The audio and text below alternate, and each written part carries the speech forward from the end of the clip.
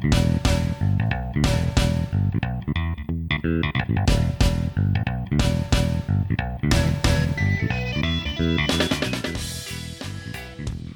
everyone, and welcome to The Goods, a film podcast. This is our 82nd episode.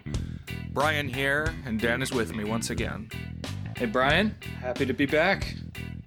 Yes, we're here on, what is this? May 9th, and we're in the thick of springtime. Although, we've had some weird weather. Some days it's 40 degrees, some days it's 80 degrees. Yeah, absolutely. My brother got married during the pandemic about 2 years ago and just had a celebration now where he could invite friends and family and stuff. And they reserved this really nice venue, like right along a little river or reservoir or something. And it was so windy and cold, even though it was May. It was like 45 degrees and blustery. But yeah, it's just, I guess that's springtime, in a temperate climate. One day it's 70, one day it's 40. Right. And as always, guys, gals, we've brought a movie to discuss. A film. Yes, if you will. That's what we got in the name of our show. It's not a movie podcast. And indeed, this film has some credentials. It did win Best Picture because it is the musical Chicago, adapted to film in 2002 by director Rob Marshall. Had you seen this one prior to watching it for the podcast, Dan? I had seen clips of a couple of the musical numbers on YouTube. I mentioned last week that I've watched my fair share of musical numbers for movies I haven't seen online. It's just something I do every now and then. And this is one where I had stumbled across a couple of them, but never seen the full movie and really didn't know anything about it except that female prisoners were involved. Right. And watching music video clips from the film of music numbers, that's how I became aware of it too. I kind of remember actually back in 2002 when it won the Oscar, that being one of the first years that I watched a chunk of the ceremony. I remember the next year was when Return of the King won Best Picture, and I thought that was cool. But I didn't really have my attention turned towards this movie until I think 2010, when the Nostalgia Critic did a video where he was talking about, I think it was villain songs in movies. And he did a whole bit about Cell Block Tango, which I think is probably the most iconic music number in this show. And I have some pluses and minuses to that outsized reputation it's received. But we'll get there. But seeing that clip and the discussion of it was what brought it to my attention. And then finally a couple years ago I got around to watching it, and I had some things I wanted to talk about. It stuck out to me. And that's why we're here tonight. That, and loyal listeners will remember last week we talked about favorite music numbers from movies. The one I highlighted from this one was They Both Reached for the Gun. And we'll be talking about that too. Awesome. I'm excited. So this movie's actually got a pretty long pedigree. The story of Chicago goes back almost 100 years, because it originated as a play written by Maureen Dallas Watkins, who was a theater student at Yale when she wrote the play. She had previously worked briefly as a court reporter for the Chicago Tribune, and during the 8 months she worked there, she covered 2 murder cases with female defendants. So the people accused of murder were women, and in her opinion they were guilty, but because they had American Idol-style sob stories, they both were acquitted. And these were the cases of Beulah Annan and Belva Gertner. Great 1920s names. Yeah, they got sexier names for the movie. And, even for the play, because actually the play, it seems like, stays pretty accurate and pretty intact, despite being more than a century old. Almost a century old, 1926. But Beulah Annan was the inspiration for Roxy Hart, who's played by Renee Zellweger in the movie. Vanessa from B-Movie, as one LinkedIn reviewer called her. And Catherine Zeta-Jones as Velma Kelly, the character inspired by Belva Gertner. Now, one thing I was surprised by, actually, the first time I watched this movie was that Catherine Zeta-Jones is not the main character. Like, from what I knew about it tangentially, the marketing and the poster, I just assumed that it was, like, all about Catherine Zeta-Jones. Right. She got the Oscar. She got a lot of the buzz, for sure. For example, you look up on Letterboxd, that most movies have a little banner that goes across the top. And the banner for Chicago, it doesn't even have Renee Zellweger in it, but it's got like a bright spotlight on Catherine Zeta-Jones. So yeah. Yeah, kind of funny. But in this original story by Dallas Watkins, it was a satire, and it shined kind of a garish negative light on this age where if you got the right lawyer and the right spin doctor, you can get away with murder.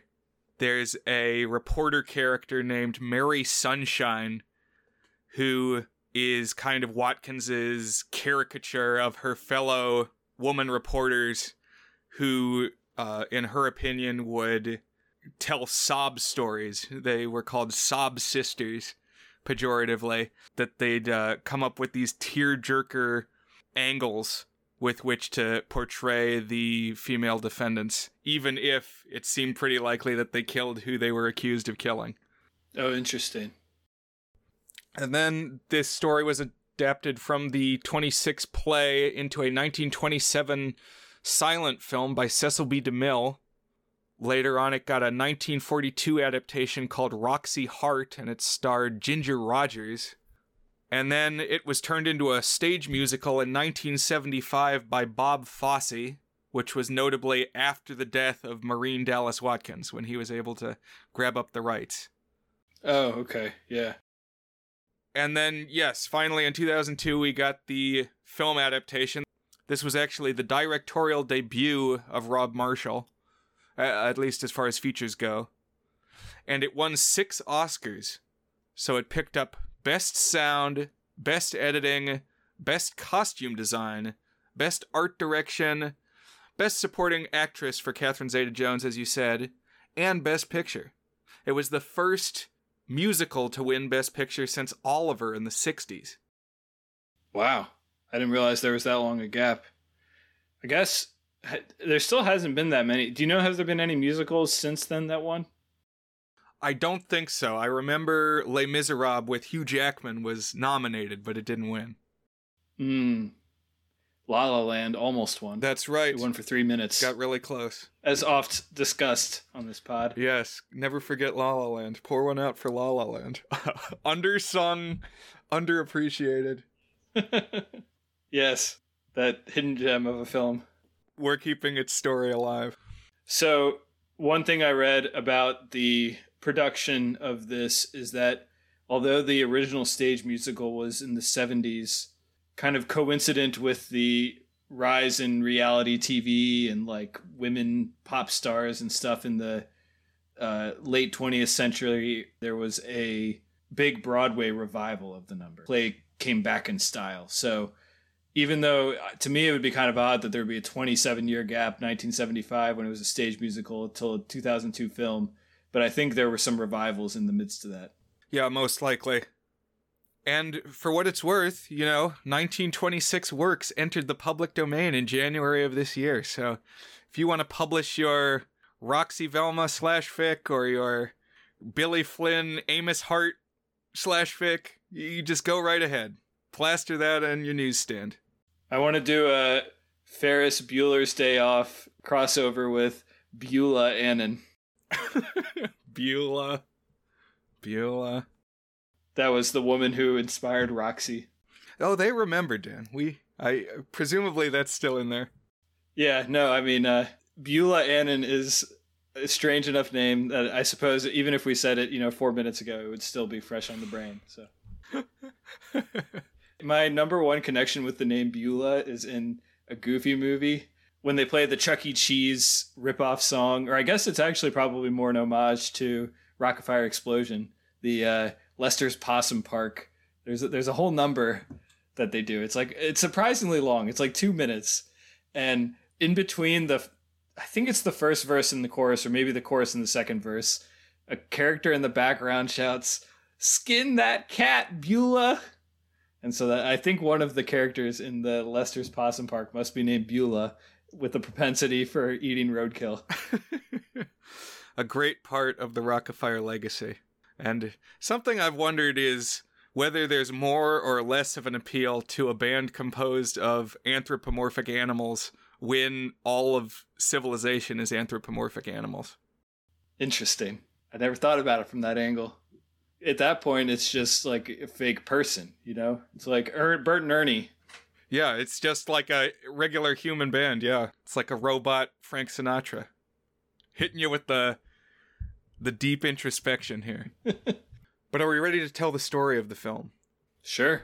All right, so this kicks off pretty close to the time it was originally written, because it's set in 1924 in Chicago, as one might expect. And it opens with our protagonist, who is Renee Zellweger as Roxy Hart. She is a chorus girl who's looking to climb and become more famous. She wants to make it in show business. And she's at a performance by more established performer Velma Kelly, a.k.a. Catherine Zeta-Jones. And even though Velma Kelly typically performs as part of a sister act, and that's what everybody's there to see, she's there performing solo, mysteriously. But Roxy is more focused at the moment on the affair that she's having with Fred Casely, a furniture salesman. The first time I watched this, I hadn't watched The Wire. But this guy is Jimmy McNulty from The Wire. Right. Yeah, that's the main thing I know him from. Also worth noting, I think he was the star, so this actor is named Dominic West. I think he was the star of the prestige drama called The Affair, which was about, like a intramarital affair? How do you say that? I think it's extramarital. Extramarital, that's the word. I think intramarital is the kind of affair you're supposed to have. At that point it's not an affair. Extramarital affair. And so I guess he has a type that, like, he's been typecast at this point. That's kind of funny. But he has promised to introduce Roxy to the theater manager. He says he's got connections. So they go off and have their tryst just as the police are busting in to arrest Velma Kelly. Apparently she's just murdered her sister and husband because she caught them in flagrante delicto.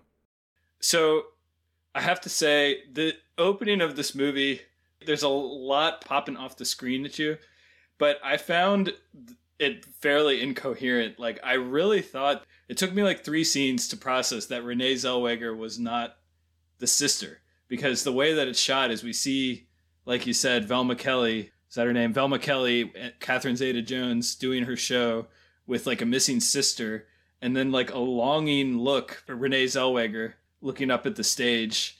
And then I was just like, okay, they're sisters, but why isn't she up there? Because it made me, what's the rule where you see something and you put something in its place? Oh, right. Kuleshov. Yeah, I Kuleshoved that she was the sister. So it took me a while to get back on the track here. I can see that. There's definitely parts that fall into place as you go. Because, like, I didn't place the Casely, what all was going on with Casely until we learned some more.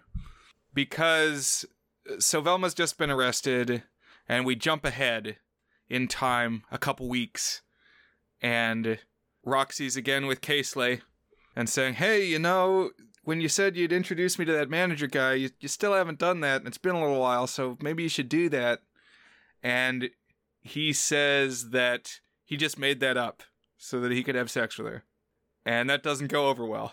Not a good thing to just say bluntly out of the blue. So she grabs a gun out of the dresser drawer and she shoots him. So Jimmy McNulty's dead. Yeah. In The Wire, he's the one solving these murders. Here, he's the victim of them. Right. At first, Roxy convinces her husband, Amos, to take the blame. And so in the next scene, we've got the police there standing in the room over the body.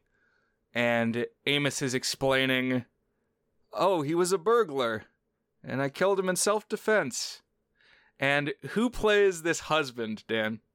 Yeah, so before I answer that question, there's a YouTube video of a group of friends, and one of the friends really hates Kevin Spacey. So Kevin Spacey is not who plays the husband here. But apparently they kept trying to trick this guy into watching Kevin Spacey movies. Their masterpiece, of course, being in Seven, when Kevin Spacey isn't even billed.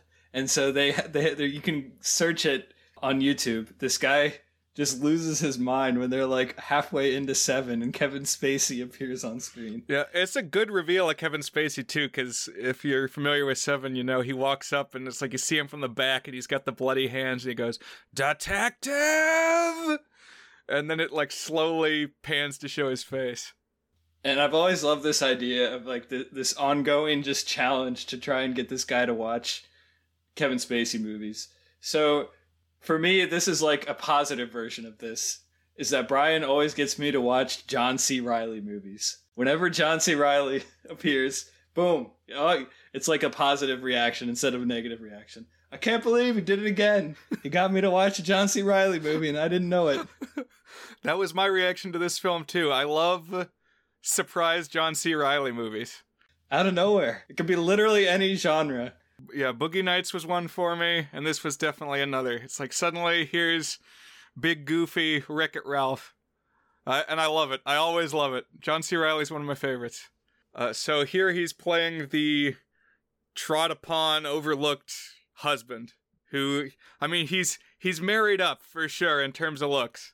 But with that perhaps comes his feelings of inadequacy, invisibility.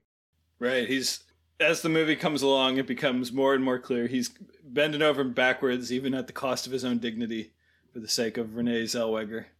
Right. But here he has a moment of backbone, because he's telling the story of how he was a burglar and I shot him. Just suppose he would have violated her or something. You know what I mean? Violated?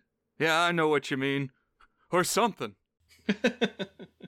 But then he realizes that this is somebody that his wife knows, somebody that he has met who like gave them a good deal on furniture, wink wink to the wife, and he's like putting together the pieces. And now is when I think we should talk about how these musical numbers for the most part are presented in the movie, which is that, and we talked a little bit about it last week, but it alternates between like a gritty presentation of the real world of the 30s. So everything's like kind of sepia tone, but otherwise realistic. And then it will keep cutting back and forth to some type of theatrical performance. And we get a variety of different styles. But so here you've got Roxy singing like a torch song where she's basically singing about how she loves the husband, but it's in like patronizing terms of how, oh, he'll do anything for me. But then as we're seeing the real world scene of Amos talking to the police and gradually figuring out that he's had a cuckold's horns placed on his brow, he wises up and blames it on Roxy, because obviously we know she's the one who really shot the guy. And he's gradually getting angrier. I don't care if she swings. Right, just building up that John C. Reilly manic energy. Yup. But then her song turns on a dime to now she's insulting him. She's angry too. And I just can't oversell the editing in this movie. I really think it's edited very well. The way that it goes back and forth. It's really clever. To me, it's on the verge of being too disorienting, like all the hops. But did it win the Best Editing Oscar? It did. Okay, yeah, because overall it's like a masterclass of like hopping between these different realities, and some of the segments are just breathtaking. It's like so ingenious the way that it bounces back and forth, and editing is more than just we go from scene A to scene B. Like good editing, in the sense that it was defined in the 1920s by the Soviets, is like editing gives you ideas about its characters and the themes of the story. And I would say when this movie is firing on all cylinders, it is absolutely doing that. Like the editing is in itself an art form, like conveying really interesting ideas and like engaging you just solely on that merit of its craft. Totally agree. But now the blame is squarely pinned on Roxy, and she gets taken off to jail, and she gets a cell on what's called Murderous Row. So this is where all the lady killers are, killers who are ladies. And so she's settling into her cell, and this is when we get the cell block tango, which I think you said, is this one of the songs you had seen before you watched the film, Dan? Yeah, this is one I'd seen, and I'd seen at least one parody of it too. So I was pretty familiar with it. Yeah, it seems like for whatever reason, this is really the number that the zeitgeist seized on. Like, there's a Team Star Kid parody of this one. And it's very compelling in terms of the art design. I mean, there's like a big thing they wheel out it's like a jailhouse wall broken up into a bunch of cells, and it's lit red. And so you have these silhouettes of women kind of like pole dancing on the jail bars, and you just see the silhouettes. And what's going on in this song is all these killers are telling their stories of what led them to be in jail. It starts and ends with each of the murderers like chanting a word that is part of their story. So I believe it's pop, six, squish, Cicero, lipshits. And they chant these things over and over. Already, I mean, if you're a dedicated listener, you know I'm not the biggest fan of repetition in music. But what bugs me about this song is that the words that are selected have different levels of importance in the stories that they're telling. Like, maybe it would make sense if, like, this was the object of obsession. Like, if this was really the most important part of their story, that it would make sense to me that they were chanting it this way. But it's not. At least not the way that I see it. Are you as invested in this song, Dan? I can see what you're saying. It's a little bit of a disorganized song, and there was a couple of them, or at least one of them, where even after they told the story, I was like, wait, what was the connection to the thing that she said? Right, because, like, at least the squish, she never says squish. She talks about stabbing a guy, and presumably it's the sound of the stabbing, but she never says it. Right.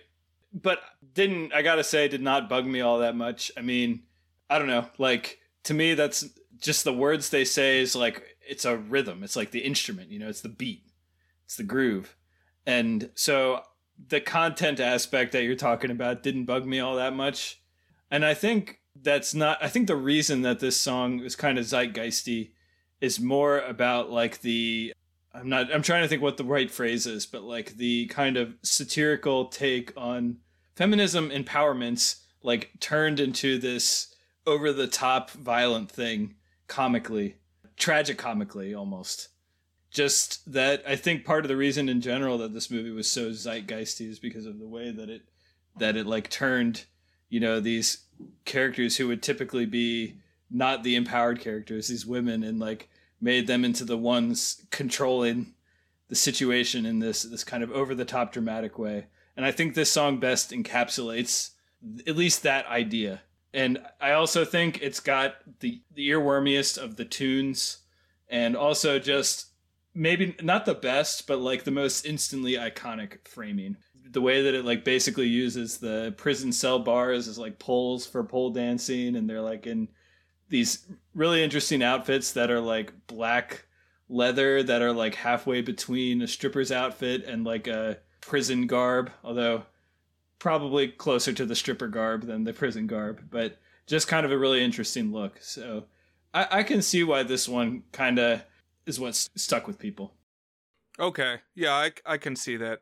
It bugs me. It's never stopped bugging me that, like, Catherine Zeta-Jones is chanting Cicero, which is the name of the hotel where she found the husband and the sister in bed together. When, I don't know, it just seems like for pretty much all of them, there's other words I would have picked if this is what you wanted to do. Chant a word that's like pivotal to the story. But I guess it's rhythm as a building block. But it gets repeated so many times. They're like Beyonce stepping around, chanting these things in between their verses, and it just, I don't know. It's too inconsistent for these specific words to like be their totems, for my way of thinking. But okay, one more thing I wanted to say about this number. One thing we talked about with this movie being a strength, and I agree, is the editing overall. But I think within some of the numbers, like once we're kind of showing the actual musical components, I feel like the editing is a little try-hard to the point that it diminishes the immersion in the musical number itself. Like, I can't even see the way that they're dancing because the camera's swinging around so much and really short cuts. I think Moulin Rouge kind of pioneered this style and got a lot of acclaim. I haven't actually seen Moulin Rouge, but that's just what I know from reputation. But as much as I love the way that it hops between the realities, I think some of the editing within the number loses the appeal of like the choreography and the mise en scène a little bit by all of the effort it's putting into being artsy and kinetic and all that. That definitely can be a problem with recent musicals. Like, we don't get musicals shot anymore the way they were in the 60s. You know, the big crowd scenes, like in Oliver, Portobello Road and Bedknobs and Broomsticks, like Thank You Very Much in Scrooge. We just don't get the street-filling long takes of big choreography. But, oh yeah, and I don't have another sense. And not to make the goods the High School Musical podcast, but I watched High School Musical 2 with my daughters this past week, and I think I mentioned either last week or the week before that I had watched High School Musical 1, so we're going through the trilogy. And Kenny Ortega, the director of the High School Musical series, he's really good at this. So to me, it was like a contrast. You always get a real sense of these big numbers of like where everyone is and what the choreography is, and it's just a real talent of his. And I feel like Billy Marshall, or what's the guy's name who directed that? Yeah, Rob Marshall. I feel like he didn't quite hit the ceiling for how powerful the musical numbers could be, at least some of the time. Some of the times I think it's just breathtaking, and some of the times I feel like it gets a little bit lost in its choppiness. Okay. Yeah, I would not say that the biggest selling point of this movie is the choreography by any means. But I'm really taken by, like, how you said the editing makes it more than the sum of its parts. Like, I really like the interplay between the real world and the theatrical world. Yeah, I really like that too, for sure. At this prison, the lady murderers are under the watch of a corrupt warden played by Queen Latifah, and she sings a song to the effect of, basically, she'll do anything for you if you can get some money for her. So you basically want to be selling your story to the people. You want to be building up your prestige and your persona to become a publicly known quantity. And she'll help you do it if you cut her in on the side. Yeah, Queen Latifah rules. I think she's awesome. And she's good here. The one thing that surprised me, there's a long history of women's prison movies, basically in the exploitation genre, having like strong elements of the prison wardens basically being sexual oppressors with like strong lesbian undertones or perhaps overtones in some cases. And, you know, she gets like a sultry intro number, and I thought that was going to be more of a theme. But like the sexual dynamic with the Queen Latifah character was toned down from what I expected from when we first met her. Sure, there's a lot of double entendres in the song that you think she's going to be more grabby. Yeah. But it's really just about opportunism in general. Right, for sure. And wouldn't you know it, Velma Kelly's here too. So now we've got Renee Zellweger meeting Catherine Zeta-Jones face to face. And at least at the beginning, Velma is the queen bee of the cell block. She's the highest profile prisoner. And we learn that she's being represented by star defense attorney Billy Flynn. This guy has apparently never lost a case defending a female client. So think Saul Goodman, think, I want to say Jackie Chiles, but that's the Seinfeld parody of the real guy, Johnny Cochran, from the OJ trial. But it's a showy, flamboyant, theatrical defense attorney, here played by Richard Gere. So, have you seen Richard Gere in other films, Dan? I've seen him a couple of times. I do have a good Richard Gere anecdote. Because of this anecdote, he's someone I've always had a fondness for. So I'll say that I've seen him in Pretty Woman. And then I saw The Runaway Bride when I was a kid. That was like the main thing I associated him with, was The Runaway Bride, where he's kind of like a hot silver fox type guy. Anyways, when I was in 7th grade, there was this girl named Ashley, which I think is generic enough of a name from our age group that I could say that without outing any one person. There was a lot of Ashleys in my grade. I don't know about you, Brian. And this girl, Ashley, definitely had a crush on me. And there were not too many of those through my years in education. So, you know, all the times that I ever knew of them are special memories, you know, times that I felt sense of being wanted, you know? Sure. Anyways, when I did not know that she had a crush on me, I had like a really good conversation with her. It was actually at a district band audition, I think. We were both there, like practicing, waiting for our audition. And she told me that she thought I looked like Richard Gere. And I was trying to place, do I actually look like Richard Gere?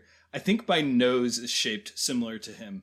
Like, I think that's the biggest connection. And we're both kind of white guys with dark eyes and dark eyebrows. I wouldn't say I overall look that much like Richard Gere, but, you know, if you're going to have someone say you have a celebrity doppelganger, you could certainly do worse than Richard Gere. And so I'll forever be grateful for Richard Gere for being what some girl in 7th grade thought I looked like. Nice. Well, I think you look like Andrew Garfield. That's interesting. That's what I would go Andrew with. Garfield. Okay. I mean, I'll take that one too. And I myself have heard Dante from Clerks. So that's me. If you're out there and you just hear a voice. Or I've also heard Anton LaVey, the Satanist writer. I don't know who that is. Okay, well, look up pictures of these people and form your own opinions, listeners. Since we're just a voice on the radio. I'm looking up Anton LaVey now. Okay. All the pictures I'm seeing, he's got a shaved head. I've never seen you with a shaved head. Yeah, I'm not bald. But I can see it. Yeah. I can see it. I'll say that Richard Gere in this movie was like a revelation to me. I have not seen him in anything else, I don't think, but he's just electric. And he didn't even get an Oscar nomination. I was very surprised. Yeah, he's terrific in this. I really enjoy like sleazy defense attorney characters in general. Or maybe a better way to say it would be plucky defense attorneys. Like, I love just courtroom dramas where you're watching what is the defense attorney going to come up with, you know? Like A Few Good Men. Is that the title? Yeah, A Few Good Men. Tom Cruise, Jack Nicholson. I just watched that a couple months ago. Yeah, My Cousin Vinny. There's lots of great defense attorney films. Yeah. But he's especially flamboyant, and it's only boosted by the fact that we get these cutaways to the theater numbers. He gets some of the most inventive numbers, which definitely helps his standing in the film. We should do a top 5 defense attorneys at some point. That would be a fun one. Oh, that would be good. So Velma's got Billy Flynn's counsel. Richard Gere is representing her. And Queen Latifah says, well, you know, Roxy, Renee Zellweger, if you want to have a good chance of being acquitted, you'd better get covered by Billy Flynn too. And so she's got to come up with some money or boost her fame, one or the other. So what ultimately happens is Amos, the husband, John C. Reilly, manages to get some money together and pay enough for a retainer on Billy Flynn. Every time that Amos did something to like humiliate himself for Renee Zellweger's character. It was like a stab in the gut. It was like, oh, come on, man, keep the backbone. But he just kept doing it. Nope. But it was an excuse to see John C. Reilly on screen, so that's a good point. Yeah. Mixed feelings every time. So now both Roxy and Velma are covered by Billy Flynn, and we get a building rivalry because now Roxy's vying to kind of be the it girl, the killer du jour, and works bit by bit drawing Flynn's attention away from Velma Kelly. We get my personal favorite number when Billy Flynn and Roxy head out into a crowd and deliver a press conference. I shouted this song out last week when we were talking favorite music numbers because this one is introduced as a press conference rag, and it's when Billy gathers together some sympathetic journalists and he is spinning a tale for these journalists to spread around. Basically that Roxy started out as a virtuous, he calls her a convent girl, but that she was corrupted by the influence of jazz and liquor, and that she was trying to come clean, trying to go back to her husband, but that Fred Casely was angry and came at her, and so she had to defend herself with the gun. But they both reached for it. And the way this is presented is it's cutting back and forth between Gere giving the press conference and Roxy answering questions as well, to a ventriloquist act where Richard Gere has got Renee Zellweger on his lap as a ventriloquist dummy. So she's like wooden. She's all made up to have like a porcelain doll face or a wooden face. And he's jerking her around. And even the reporters are presented as puppets, like marionettes on strings. Right. This is pretty mind-blowing. I was with you on this one being terrific. Absolutely. It's got so many things going on here. I mean, the sheer... This is one of the ones where they got the choreography right, or at least at the beginning when Renee Zellweger is playing like the ventriloquist doll, and she's got like these like really robotic, stiff movements, and she's lip syncing along to Richard Gere singing. Just really clever and really cool looking. And then, yeah, you have like the dancing reporters in the background, like doing their photography flashes in time and stuff. And just lots of really cool and clever stuff going on in this one. And this song is pretty catchy. It's like the gun, the gun, the gun they both reach for. It's like, it's cool. Right. And as Richard Gere's control over the audience of reporters is growing, we see like the puppets all stand up and start dancing. And of course they're like tapping their hands up and down, and that gives way to typewriters that they're actually writing their stories on. And this sequence, the movie as a whole, but especially this sequence, has so many great matches on action as it's cutting between the different realms. So we've got like the sob sister, Mary Sunshine, played by, I think her name is Catherine Baranski. You know, she's like gets up to ask her question and she's jerked up on her strings to say, "Oh, but you..." Oh, what does she say? "Understandable, understandable. Yes, it's perfectly understandable. Comprehensible, comprehensible. Not a bit reprehensible. It's so defensible." So they're being won over by this argument. And she's like dancing as if she's a marionette, like moving her arms like a Pinocchio doll, you know? Yeah. And eventually it gets to the point that there's actually a giant Richard Gere looming over everybody, operating them on marionette strings. Just really cool. This is also the moment when the movie smacks you across the face that it is a capital S satire. It had occurred to me that I didn't really like any of the characters except John C. Reilly, other than just their sheer charisma, of course. But then I was like, oh, okay. It's making fun of everyone, and it's making fun of the system. I get it now. I mean, maybe that was obvious earlier in the film, but this is when it really clicked for me. Yeah, this is like the biggest zenith moment of that. but we get some others too. For sure. If you're really into this song like I am, there's a couple other good performances on YouTube that I would recommend you check out. One is titled like Best Performance Ever, which is maybe a little big for its britches, but it's a pair of high school actors who do a really, really good job with it. Pretty much copying the choreography from the movie, but really good performances.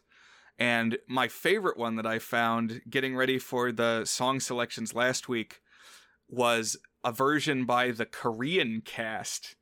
And what really drives that one home is the dude is actually doing ventriloquism.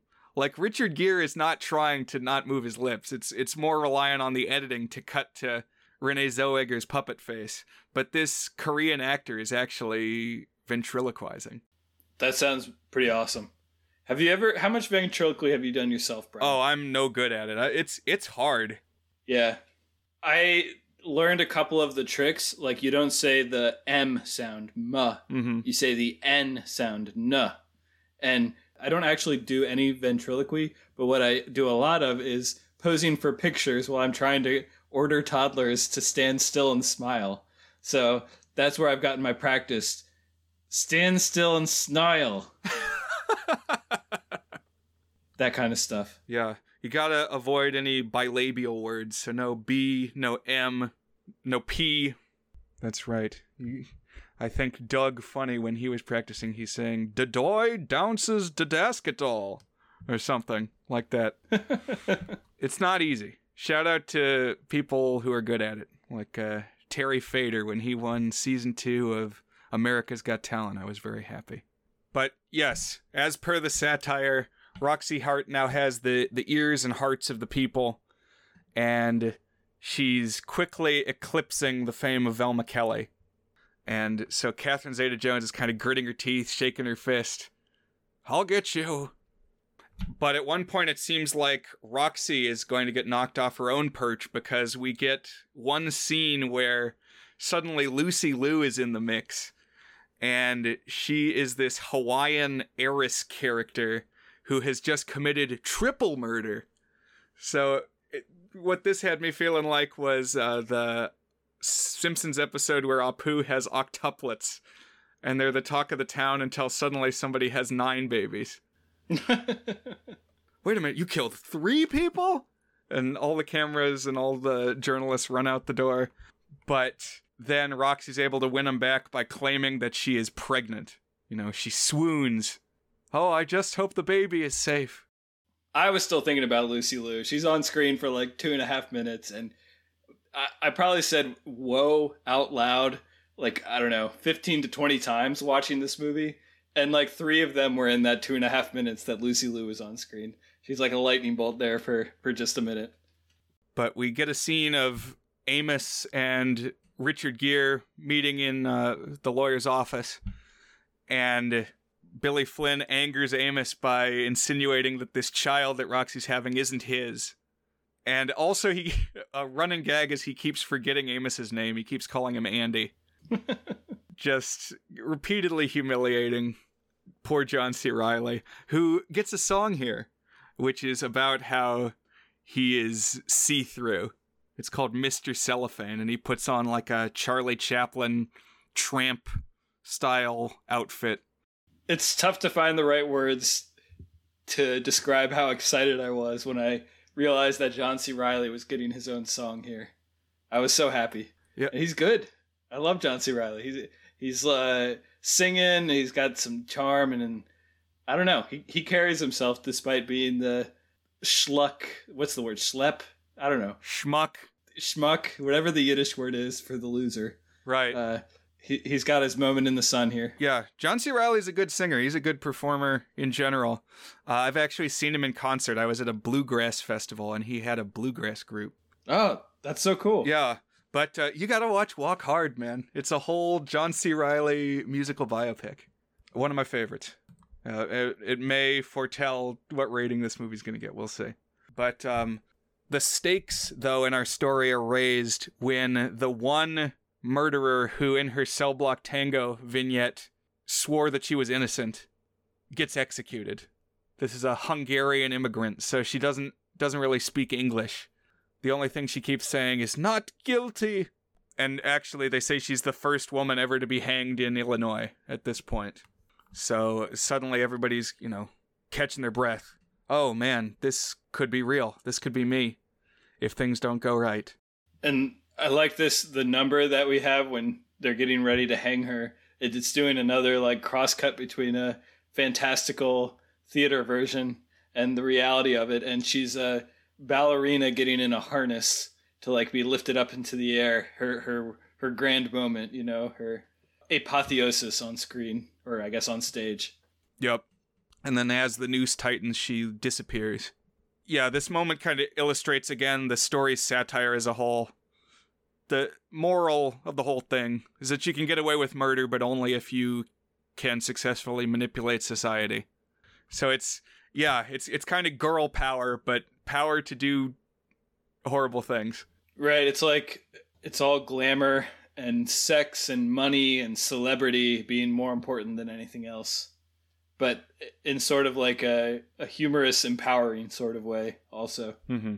Roxy's trial finally rolls around, and we get just some more great Richard Gere moments. He gives this performance where he's singing a song called Razzle Dazzle, talking about how defense attorneying is all showboating. It's all misleading and confusing. And this is a circus song.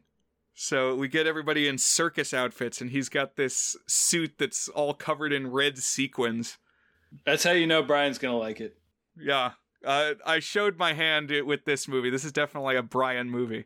Yeah. I didn't even think about that, but it's got about 6 things in it. They're like, okay, that's a Brian movie. Hey, John C. Reilly. Hey, it's a musical. Hey, there's circus stuff going on. It just keeps piling up from a Brian perspective.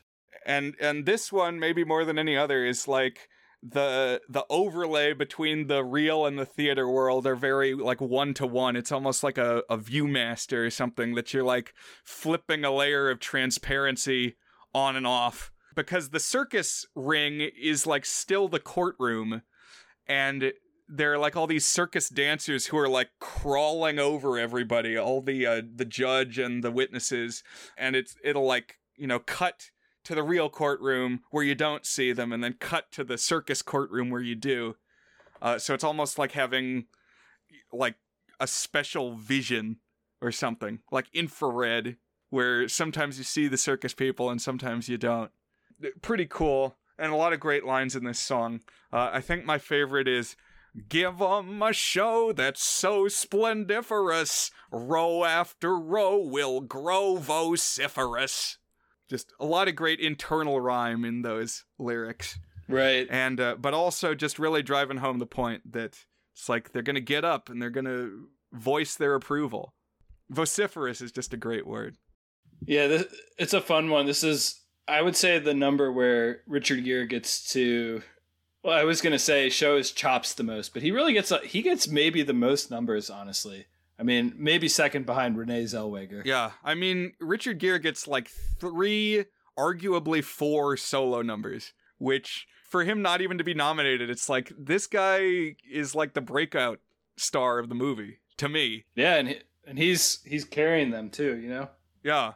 I can't begrudge Catherine Zeta-Jones, and we could talk more about her good things and not so good things. I mean, goddamn, if I said whoa 20 times, like half of them were something that Catherine Zeta-Jones was doing on screen. I think she's awesome in this. She just pops off the screen. Yeah. She does have really engaging eyes. Like every time she opens her eyes with intensity, you're drawn in. Yeah, completely agree. And she gets like thick eyeliner for a lot of her stuff, so only emphasizing her eyes for sure. One highlight for me during this razzle-dazzle scene, the circus number, is that Flynn brings Amos up to the witness stand, and he actually remembers his name. He says, "Now, Amos." And he says, "Yes, Amos, that's right." And he actually convinces Amos that suddenly he is the father now. And so there's this big swell of sentimentality from the crowd. Oh, they're going to get back together. They're going to raise this child.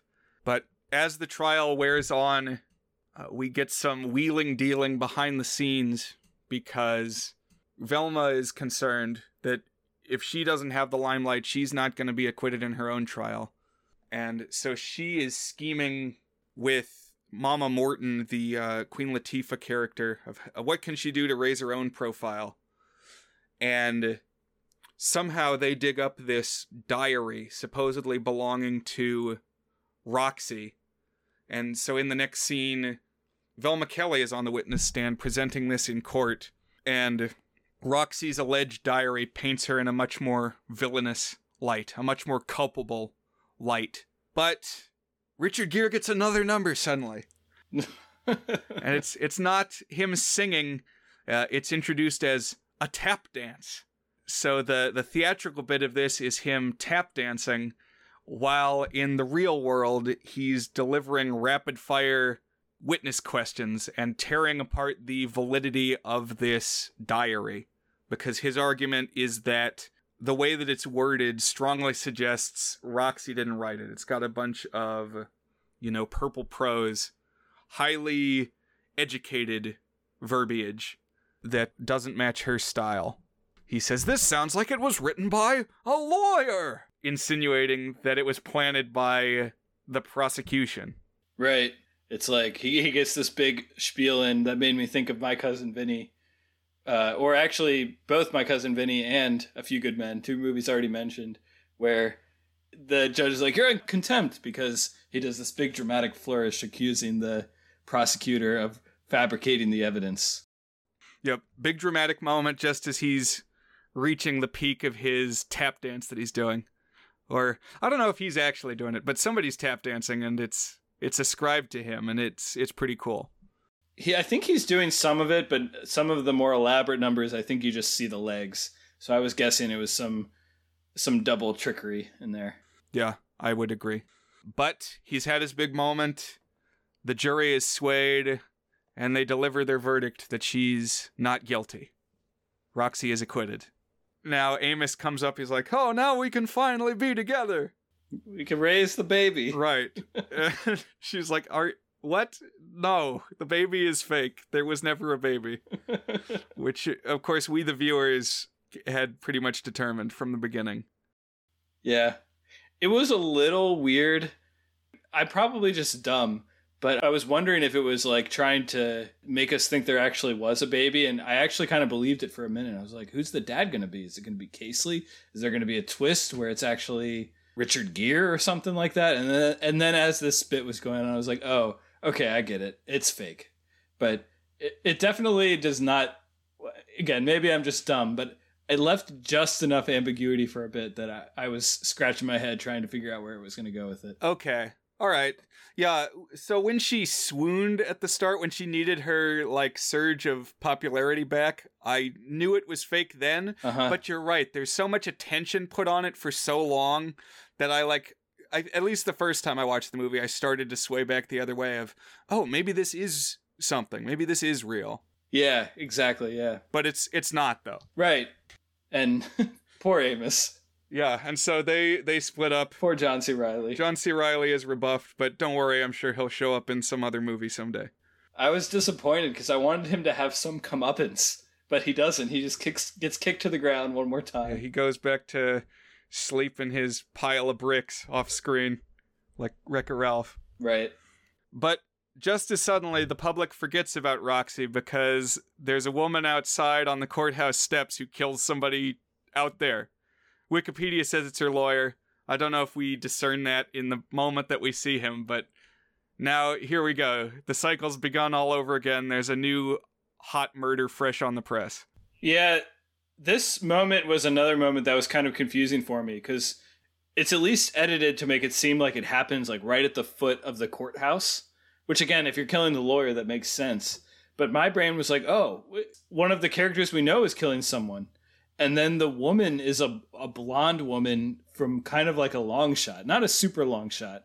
And you can tell it's not Renee Zellweger, but it's just enough of a resemblance that at least my brain was like, hold on, am I supposed to recognize this person who just shot someone?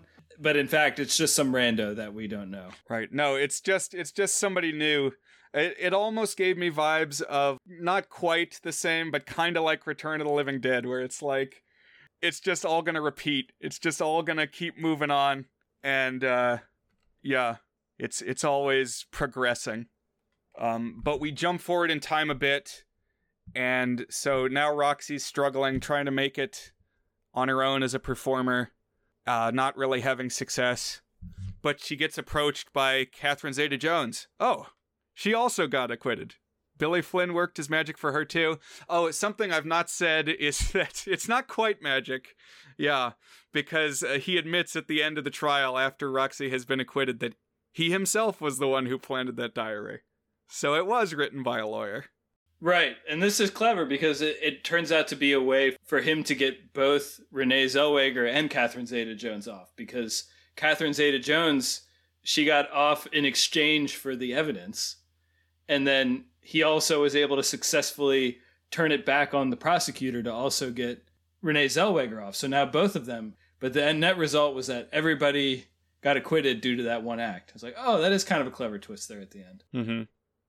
Yeah, everybody's stacking the deck in their favor at all times here, except John C. Reilly. Our cellophane man. Yep. But Velma shows up, also free, and she proposes that they join forces, with their gimmick being that it's two singing lady murderers. And they'll be a hit. And sure enough, we see them doing their duo act to a packed house at the very end of the film. And as the camera's rolling by the audience, we see that basically all the other characters are out there cheering, including a bunch of other murderers who have presumably also been acquitted. And like Queen Latifah's out there, Richard Gere's out there, everybody cheering on Velma and Roxy. And this number is, I really like this final number. First of all, both actresses are absurdly attractive in their like flapper dresses with this elaborate dance number that they're doing. But I also like the way that this one was shot, in that it was more like a typical musical. It held steady enough that you could actually see what the choreography was. Although very much like on a stage intentionally. So they're not doing all that much stuff with space, but just kind of a fun little number here at the end. Yeah, we get a few solo numbers, especially from Renee Zellweger, that are more traditionally presented, more long shots of her singing. Right. And that's Chicago from 2002. Yeah.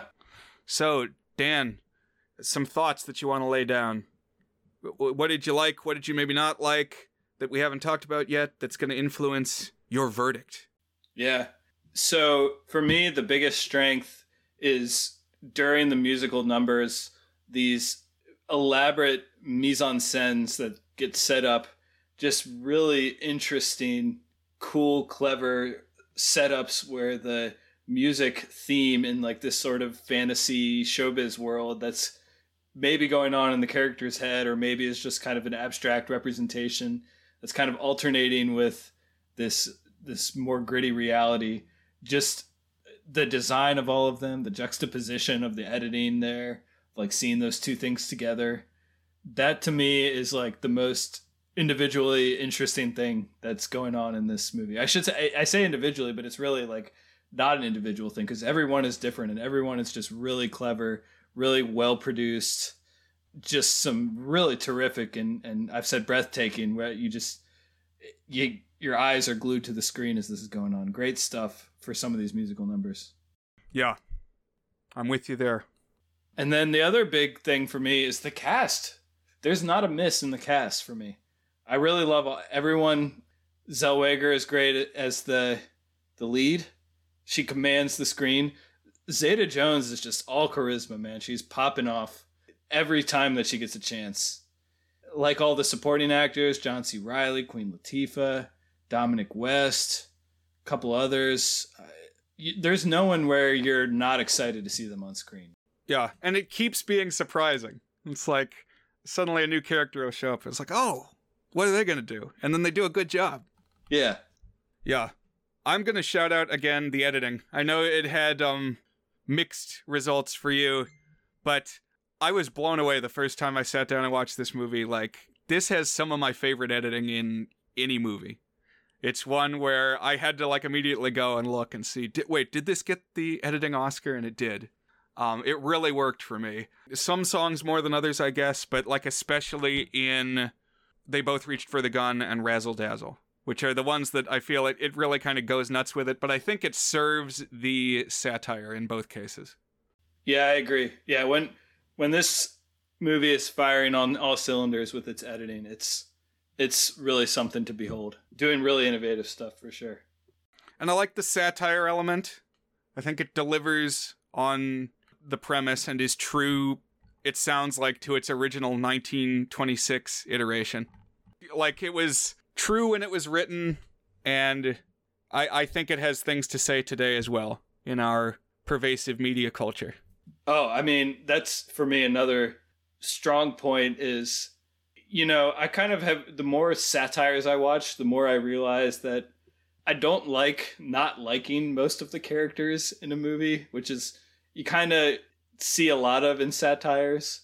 But this one, even if, I have some mixed reaction to that, I completely agree more than ever that it's kind of like Network. I mean, just this idea that ratings, headlines, that's what matters.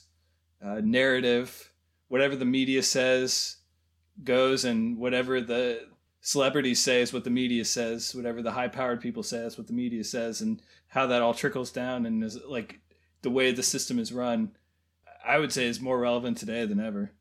And if you like movies that are on the shorter side, I mean, this isn't a short film, but it's short for a musical. It's actually less than 2 hours, which is not something you always get when it's a musical theater adaptation. Yeah, agreed. Do you have anything else to shout out? Or are you ready for some things that maybe didn't float your boat? We can go to the not so good things. What were some of yours, Brian? Well, I'll just say again that I feel mixed towards Cell Block Tango. I'm harping on it maybe too much, but it's like, if you're locked away and you're going to shout one word over and over, it needs to mean something. I feel that pretty strongly. Maybe too strongly. I would pick a word that meant something to me. In my humble opinion, you feel too strongly about it, but that's just my opinion, Didn't bother me. Whatever, it's your taste and your choice. What about you, though? I've actually had most of the things I didn't like. I also feel like some of the characters didn't hit their full potential. It's like they came up with a character and kind of a premise, but not much for them to actually do. Like the reporter character and Queen Latifah, I feel like didn't get as much play as they could have for how interesting their characters could have been for the arcs of our characters. It's like Christine Baranski, like, she's a good character and she's got a couple moments, but from when we met her, I thought she was going to have like some really pivotal thing to do. And then she kind of didn't really. She was just kind of a supporting thing for a lot of what else was going on. So, the plotting, therefore, was like not as tight as I thought it was maybe going to be at the beginning. But that's okay, because you're really there more for the spectacle than for anything else, and the way the spectacle ties to some of the themes. So I wouldn't put it as a huge detriment. My one idea for telling the story differently is, what if you made Renee Zellweger's character from the start, what if you made her likable and kind and like a fresh off the bus innocent girl who's gradually corrupted throughout the movie? I feel like that could have been interesting. And even from a satirical element, that might have been really interesting. It's like she was a nothing when she was good. And then the more that she leaned into her jazz and liquor side, the more she was able to become a hotshot. Oh, I kind of like that. It's like a Breaking Bad thing. Yeah. Yeah, I could see that working. Although the way that it's presented with nobody quite being likable, I think that works in its way too, because they've got a line in the Cell Block Tango song where they say, "I didn't do it, but if I done it, how could you tell me that I was wrong?" It's like everybody in their own mind has got a justification, and it's up to you how much that works for you. But at least for some of them, it's like, maybe I can kind of see it. Not all of them. I mean, there's the woman who shot her lover in the head because he chewed his bubblegum too loud. Yeah. It's like, I don't quite agree with that one. Although that's the one that I think she picked the right word, because that's what set her off. Right, because the pops, I could just imagine her twitching every time she hears a pop. Yeah. The damn pops. But I guess my point with that was that, at least in Velma and Roxy's case of why they killed the person, it's like there's at least some provocation. It's not, they're for sure they're not blameless, and they did it, but like I think the legal system has some ameliorating circumstances built in, or what do they call it? Some other adjective circumstances, mitigating circumstances. Okay. Where like if you kill in the heat of passion, there's some allowances for that sort of thing. Fred Casely is not a saint either. Oh no, yeah, definitely not. But nobody's a saint, basically, in this world that we're presented with. Your morality is determined by how much you can make headlines. Yeah. So, Dan, are we ready to open our envelopes? Do we want to talk about Is It Good? Sure. So Is It Good is our signature section where we each give the movie a rating on our 8-point goodness scale, ranging from very not good, which is a 1 out of 8, to our masterpiece rating, Tour de Good, an 8 out of 8. Brian, have you penciled in your number? I've got it. I'm ready. So is Chicago 2002 good? I really like this one. I think it's a lot of fun to watch. I think it's a great spectacle. I think it's got terrific performances. I think there's a lot of messiness. I think the direction is actually not all that strong. Not a great sense of space and a lot of flatness to it. It kind of feels like, I don't know what Rob Marshall did, or whatever his name is, the director. I would bet money, though, that he's directed stage plays before he made this movie, because it really feels like someone who is used to thinking more in terms of stage than film. But that said, some moments are really memorable and special and visually unforgettable. Lots of really clever stuff, great performances, some kind of darkly funny stuff going on. Richard Gere is awesome. Loves John C. Reilly. Absolutely love the two leads, Zellweger and Zeta Jones. The Z's. Man, I didn't even place that they were both Z names. You don't get too many of those unless you're watching Zombies. So it's a mix of messiness and really compelling content. For me, it's right on the fence of a 5 and a 6. I kind of changed my mind 3 times. And even then, we've been talking today, I changed my mind 3 times. I'm going to still land on a very good, just because I think when it's at its peak, it's doing stuff that is really terrifically memorable. So I'm going to say Chicago, very good, 6 out of 8. Okay, acceptable. Not a bit reprehensible, it's so defensible. The gun. I'm looking at Rob Marshall's Wikipedia article, and yes, it does look like he came from a theater background. Believe it or not, he was a choreographer. You'd think he would pay a little more attention to the choreography and showing it on screen, but as far as his other film credits, he directed Pirates of the Caribbean 4, and then some other musicals. It said he did the Disney Into the Woods, he did the Mary Poppins sequel, and he is lined up to direct the live-action Little Mermaid. Did he do that one called 9 that was just utterly panned? It says he did. I've never heard of that. What is that? So it was one of those movies that at the beginning of the year, they just write it as a Oscar favorite. It's got like all the star power and money in the right studio and stuff. And it had just an absolutely horrific production. They got a couple weeks into filming or something, and the lead, I forget who it was, abruptly dropped out. And then Daniel Day-Lewis, who can't really sing, stepped up to be the lead.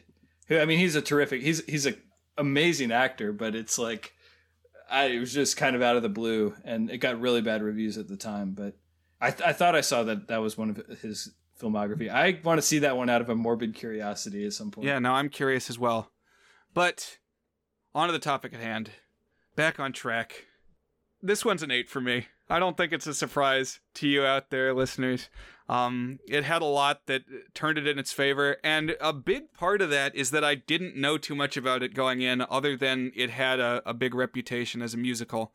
I had seen the Cell Block Tango clip, but I tossed this one on pretty much just because it was a Best Picture that I hadn't seen yet, and I knew it was a musical, and it drew me in. And John C. Reilly is there. Surprise! That always gives it a big boost. See our Boogie Nights coverage. And I also mentioned in the Boogie Nights episode that was a case where I didn't really know too much about the movie going in, and it just clicked for me. I like the production value here. Big fan of the cast. I like the variety of theater acts we get when the different songs are presented. Like the way the tap dance is intercut with the rapid fire courtroom delivery from Richard Gere. All is stuff that elevates this movie for me. So it's high up there. I think if I did an updated 100 favorites movies, it would be on there somewhere. Nice. So I'm glad I got to share this one. You gave me a good excuse. I didn't know where I'd throw it into the deck. But when we were talking songs last time, I thought this was the time. It's a special one for sure. And I didn't quite have it at the 8, but I still think it's a memorable one worth seeing. And man, I love it. I love to hear when we get to whip out that masterpiece rating, that Tour de Good. So I'm glad this is one that spoke to you, Brian. Thank you for sharing it. Oh, well, thank you for watching. Thanks for giving me an excuse. And that's our coverage this week. Dan, what have you got lined up as the next act? So, Brian, we had to rearrange recording a little bit for this episode a couple times. I mentioned at our 75th episode spectacular, I got a lot going on in my life right now. The big change in my life, I've lived in the same house now I bought when I was 25, and I will be moving. And the intent is that will be my quote-unquote forever home, where my daughters live until they graduate high school, so we don't have to move them around schools or anything like that. So, we're packing up all our stuff, getting ready, put a whole lot of money into this house. Excited to have a little more space, and we're going to have a basement, which we don't have now. And the girls picked the color for their rooms. We painted their bedrooms last weekend. So, yeah, it's been fun, but like I said, a lot of money. And so I wanted to look for a moving or house purchasing related movie. I did think of and pondered Max Keeble's Big Move, which we talked about in our Snow Day episode. And thinking about that had me look up Snow Day again. And I shared with you today, Brian, I saw some terrific news. Just best news I heard today. Apparently, they're making a remake of Snow Day, but it's going to be a musical this time. And I'm going to be a day one watcher of that one. I think it's coming out on Paramount Plus. I might get my free month subscription to Paramount Plus to watch the Snow Day musical, assuming this one actually comes out. I'm diverging from the topic here. What are we going to be watching next week? I decided not to pick that because I wanted something that came with a germane top 5 associated with it. And so the other moving-related movie that I could think of that was not Toy Story was a different Tom Hanks movie, actually, and that is The Money Pit. Brian, have you seen The Money Pit? I've not, but I knew that was what you were going to say. I've seen the poster. I was able to gather from the title and the picture on the poster what it involved. So when you said movie about buying a house, before you even said Tom Hanks, I figured, okay, it's got to be that one. So I've been kind of curious. I generally enjoy Tom Hanks films. So yeah, glad to have a chance to check this one off. And then here's the top 5, Brian. Top 5 Tom Hanks movies. All right. That's what we're going to try to come up with. All right, I'm ready. I'm going to probably watch a couple others because I've always been curious also about Joe versus the Volcano. So yeah, great name for a movie, Joe versus the Volcano. The one caveat I'm going to put on the Tom Hanks movie is no Toy Stories. We already talked about Toy Stories. We can just assume that all the good Toy Stories are in their own special realm for those. All right. Yeah, this is going to be fun. All right. Well, this should be good. And oh man, I'm a little disappointed we're not saving our heavy duty Tom Hanks coverage for Hanksgiving. Oh, I wish I had thought of that. But we'll make it good, and maybe we'll have some leftovers when it's Hanksgiving time. Yeah, Hanksgiving. I've never heard that. I feel like that could be a tradition every year. You watch as many Tom Hanks movies as you can on Thanksgiving weekend or something. Is that an established tradition? Only in my head. Until now, we're birthing our brain children into the world.